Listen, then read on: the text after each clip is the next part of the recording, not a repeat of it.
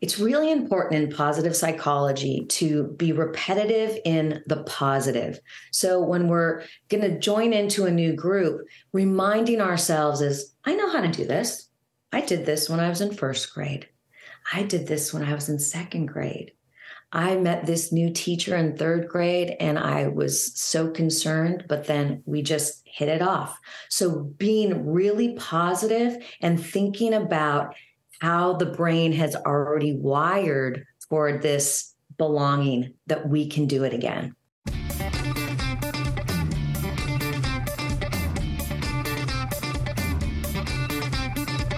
Hey everyone, I'm Maria Sansone, and this is Mom to Mom, the podcast. I'm so glad you're tuning in today. I don't know if you saw this in the news recently, but the U.S. Surgeon General has declared there to be an epidemic in loneliness in our country. And that really struck me. It's so sad that there's an epidemic of loneliness. So today we're going to talk about that and really the negative impact that loneliness and isolation can have on our physical health. And if we've learned anything from Mom to Mom over the years, or if I've learned anything, it's that knowledge is power and we can actually make changes in our lives and our community. So here to help us understand how we can teach our kids connection and belonging and how to strengthen their emotional intelligence so that they can hopefully avoid this epidemic and not contribute to this epidemic of loneliness as they grow up, is my guest today. She is an award-winning author, and her name is Donna Tetreault. Donna is a parenting journalist. She is the creator of the CASTLE method, which is an ideology of building a family foundation based on compassion, acceptance, security, trust, love, expectations, and education. And if you are a fan of Mom to Mom and you've been following from the beginning, we did an interview with Donna way back to talk about the CASTLE method. And today she's going to talk about her new children's books, Dear Me, Letters to Myself for All My Emotions, and Dear Me, I Belong. We end up talking a lot about emotional intelligence and how we as parents can be good role models in that area. So without further ado, here is my conversation with Donna Tetreault. Hi, how are you? I'm great. Thank you so much for having me. How are you doing, Maria, with all of your stuff going on? I'm watching you. Lots of balls in the air, as usual. So Donna is no stranger to Mom. We've had her here before, and Donna and I know each other from back in LA, where we used to do parenting segments together way back when. So it's always fun when worlds collide again. So it's so good to see you. And congratulations on all your new books. Oh, thank you so much, Maria. And congratulations to you, too. This is great to talk to you again. Just a couple of authors shooting the breeze. All right, so let's talk about this children's books, or the children's books that you have written. I feel like now is the perfect time for this, especially based on everything what I said about loneliness and everything like that. So talk to us about Dear Me, I Belong, and why you felt like now is the time to tell that story. Yeah, Maria, Dear Me, I Belong is the second book in the Dear Me series. And I really wanted to focus on connection and belonging. And as you said up at the top, loneliness is an epidemic. And so to be proactive, we can teach our kids belonging as an antidote to loneliness. And so I think it's really important that parents are aware, like you said, and they can do things in the home to really help their kids. So how do we know if our kids are struggling in this particular area with belonging? Some kids are super vocal and they wear their heart on their sleeves, and other kids are a little bit trickier to interpret how they're feeling. Absolutely. I think you got to just keep watching your kid. Is your kid involved in groups in school, outside of school, within the family? Are they belonging inside the family? Are they connecting with you as mom or dad?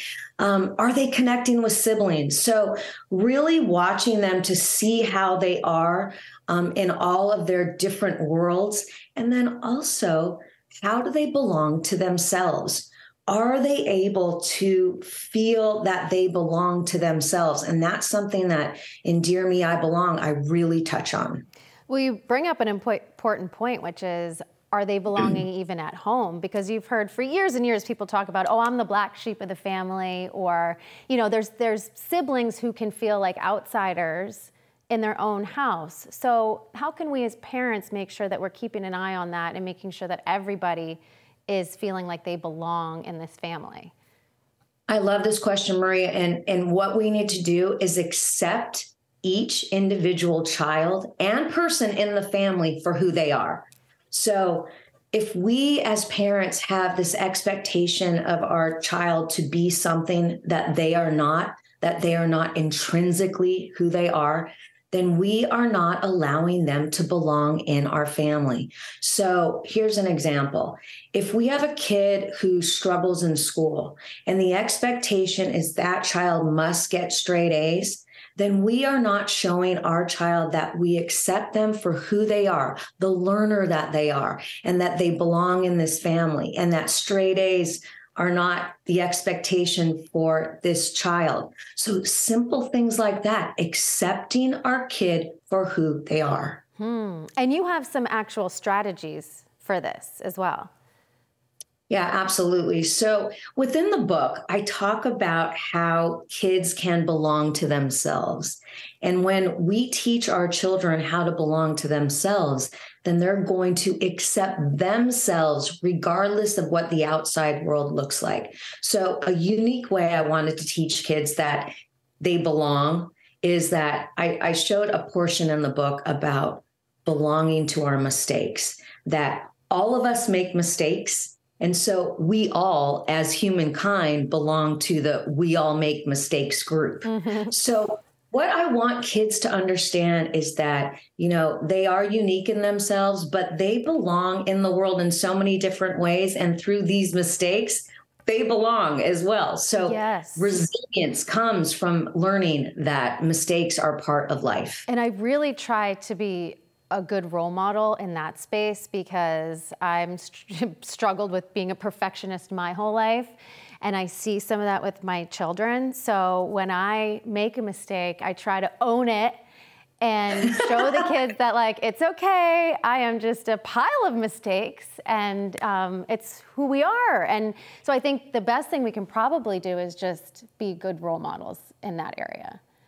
You're so right. And you know what? It frees us from having to be perfect. The perfect parent, the perfect career person, the perfect cook, the perfect whatever in our house.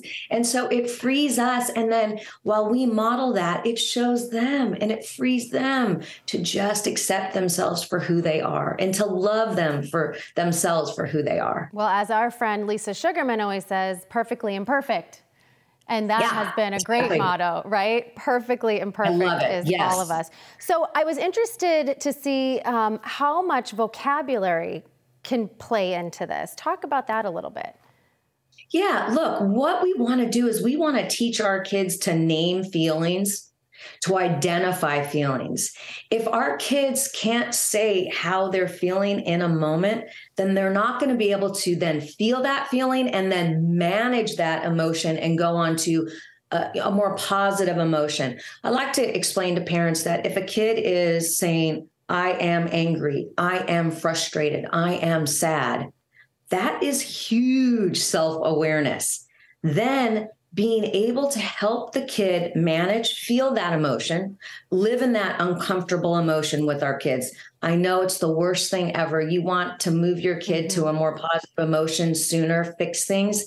But if we can let them sit in that and then help them move on to a more positive emotion, we are serving them to let them know that all of their feelings and emotions matter. Even for us, I mean, naming an emotion, calling it out, and then being like, okay, that's how I'm feeling, putting it out there, and then moving on is productive even for us. For the little ones, I still have a 5-year-old, and the vocabulary isn't quite there for everything. We're getting there. I find that reading books like yours is super helpful. Now that summer is here, I took him to the library. We got our library card. I recommend everybody do that with their kids. It makes them feel so special because I know that you'll agree that going to the library and finding some different books and working on naming feelings, there's so many books out there that can help. And then just also building that vocabulary, reading's the best way to do it. I love that. And I love the fact that you highlighted getting their own library card. What ownership for them, right? They are in charge in this realm to pick the books that matter to them, to pick the books that speak to them. And that's what we want to do with reading, is to make it fun, to make it engaging. So I love that. And there's so many books that can teach this social emotional learning in the home. We don't want to necessarily leave it to the classroom, because all these classrooms, they might want to bring it in, and a school administrator might have this curriculum that they enter into. But if parents aren't in tune and teaching this inside of the home, we're kind of, there's a gap there. So we want to have this structure inside of our home, this our own curriculum to teach this social emotional learning.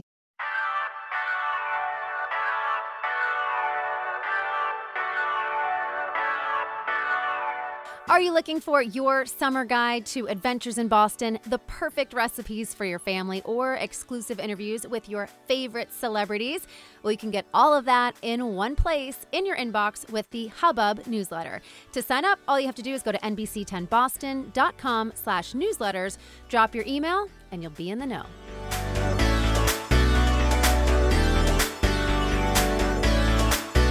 Just before the break, we were talking about emotional intelligence. And I think this is actually a new concept for some parents. So first, would you mind just kind of explaining what EI is?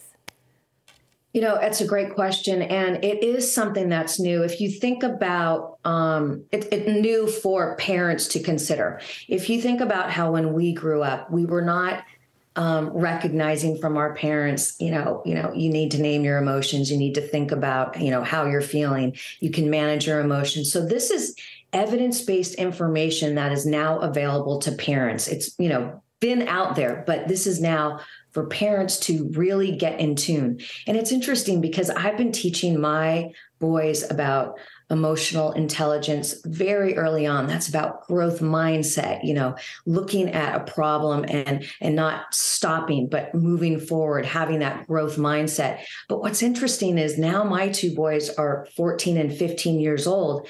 And just recently, my 15-year-old came to me and asked me for more compassion as his mother. Wow. It was interesting. Yes. And it was to show that he really is in tune. We were clashing on something, I'm not going to get into the specifics of it, but clashing as mom and teen. Stepped back. He came back to me about 40 minutes later, said, "Mom, can we talk?" He explained where he was coming from. And then at that moment said, "Can I have more compassion from you?" Wow. It was kind of eye-opening. It was also, whoa, I'm not doing the greatest job here as mom. But then the second thought was, oh, wow, this is working. Yeah. He's able to ask me for this. Right. That's the stuff that moms go through all the time, right? It's like, wow, they're growing. Oh, I'm failing. Wow, they're growing. It's always tough stuff. So how can we best model emotional intelligence? I know some days I'm not the best model of that because I can really fly off the handle. Exactly. And that's why I brought this point up with my son, Jackson. How do we model that? My second thought was, oh, wow, he's learning. Mm-hmm. But then I thought to myself, how about you go to some self-compassion, Donna? You're doing the best that you can. You are now raising a teenager. Very different from toddler, elementary school kid. So have some self-compassion and show it to your kid. So what I said to him was, okay, Jackson, what do you need from me specifically? He told me. And then I said to him, I articulated to him, I want you to know, Jackson, I'm doing the best that I can as your mom. And I'm going to give myself some self-compassion right now, knowing that I'm doing the best that I can in this moment. So right there, I was modeling. That's how we and all of us can model for our kids, by articulating what we are going to try to do better. Can I just say, I can't believe that your boys are teenagers now. Like, I remember when they were so little, and I hope that this show goes on forever and ever and I can maintain these relationships, because I am so terrified of the teenage years, especially with a little girl who reminds me so much of myself. I am in so much trouble. So much trouble. She's already so much smarter than I am. Like, I'm going to need all the help in the world. So long live Mom to Mom. Forever. Forever. So now that summer is here, it's really a pivotal time for kids. So they got through the school year. You know, maybe at the beginning it was a little rough, but they made their groups of friends. They got through, they understood their teachers and where they belonged in the scheme of things. And now summer is here, and whether kids are at camp or they're trying some new sports or they're just hanging with the kids in the neighborhood, navigating those relationships can be tricky too. So any tips on that? Because it's like all brand new again. It's all brand new again. And so what we can explain to our kids is that we're going to build on the skills that we've already conquered. So when we move into a new group, a new camp, a new variety of different friends, because it's summertime, to be gentle with ourselves and to know that it takes time, and to know that we know how to do it.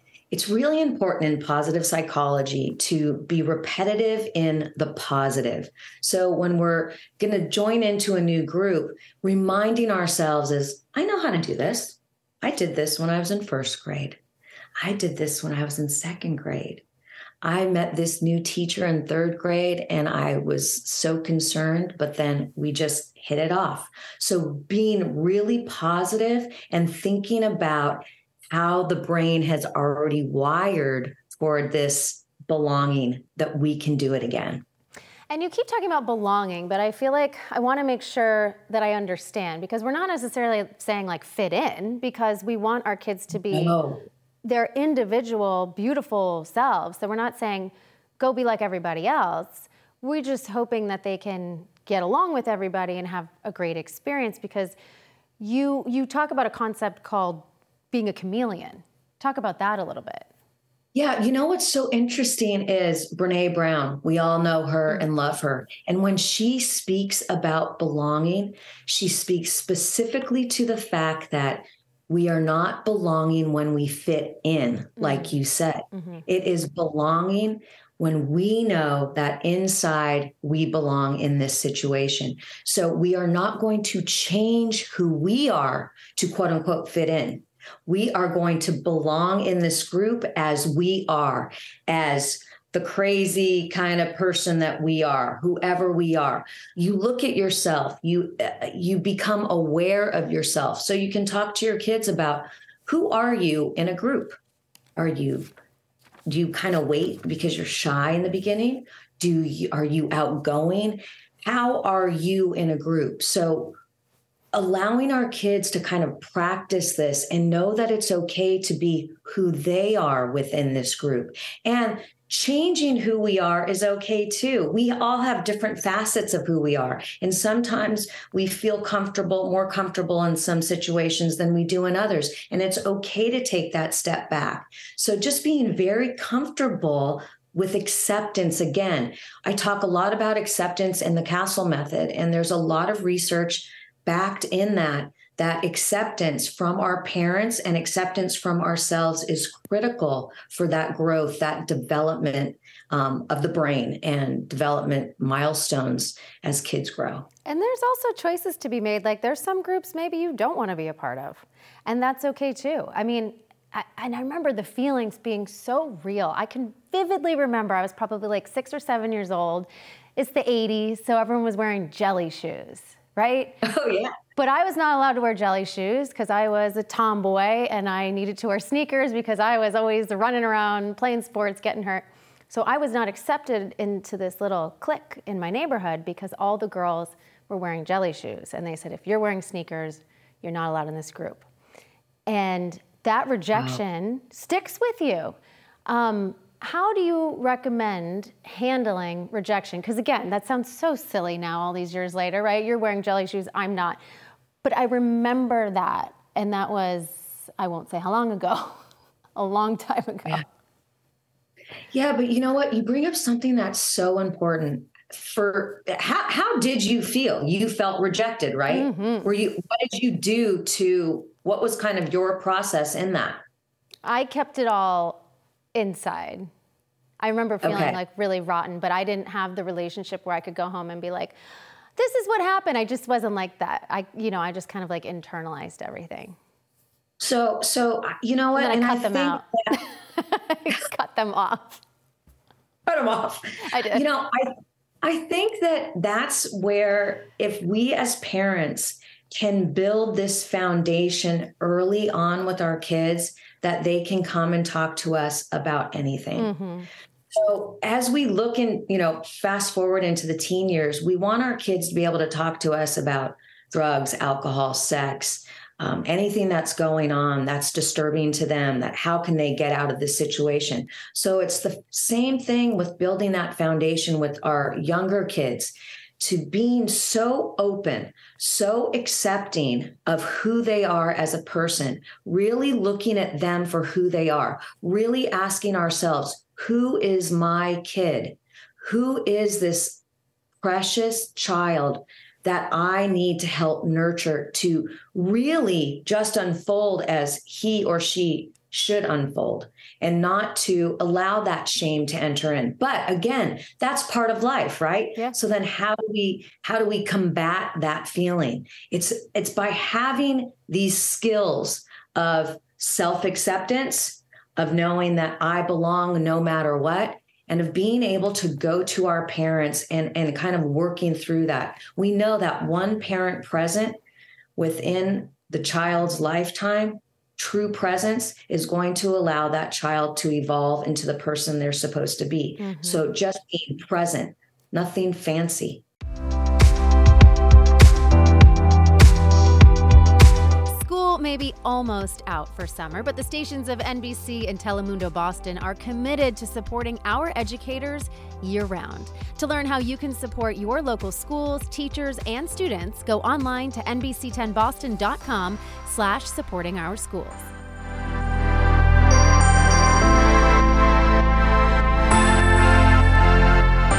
I'm so glad I got that jelly shoe story off my chest after 30 years of being rejected for my sneakers. Feels so much better. You never know what's going to come up here on Mom to Mom. I want to talk about your first book, though, before we go, because last time you were here, we talked all about the Castle Method, which is a book that you wrote that really is helping families in so many different areas. So can you kind of give us the synopsis on that for people who aren't familiar with it? Absolutely. So the Castle Method is worth 10 years worth of being a parenting journalist and literally talking to hundreds of experts and asking thousands and thousands of questions, doctors, psychologists, researchers, educators.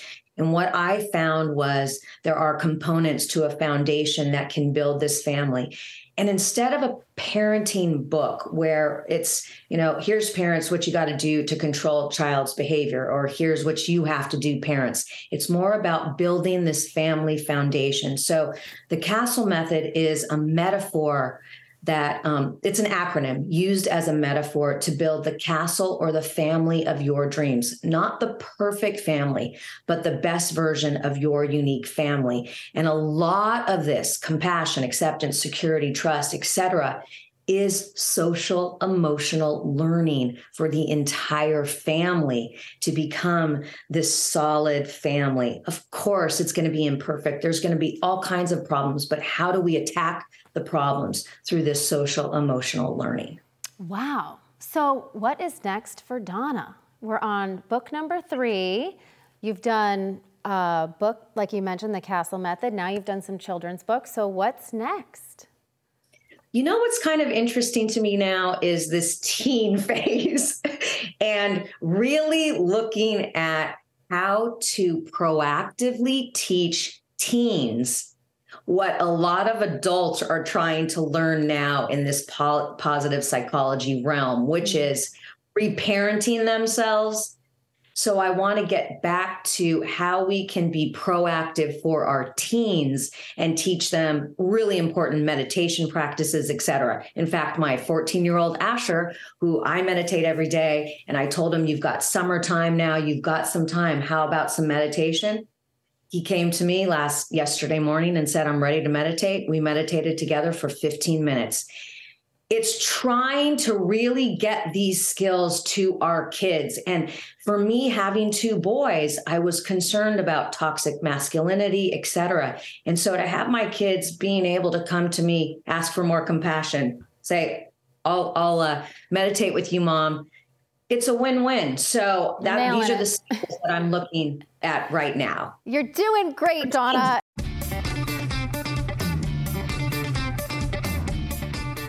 All right, that's a wrap for this episode of Mom to Mom. I hope you got something from this today. If you enjoyed today's podcast, could you do me a huge favor and rate and review? It goes a long way in the podcast world. Means a lot. Also, if you're in the Boston area, you can catch Mom to Mom on TV Mondays at 11:30 a.m. on NBC 10 Boston. And I'll see you next time here on Mom to Mom.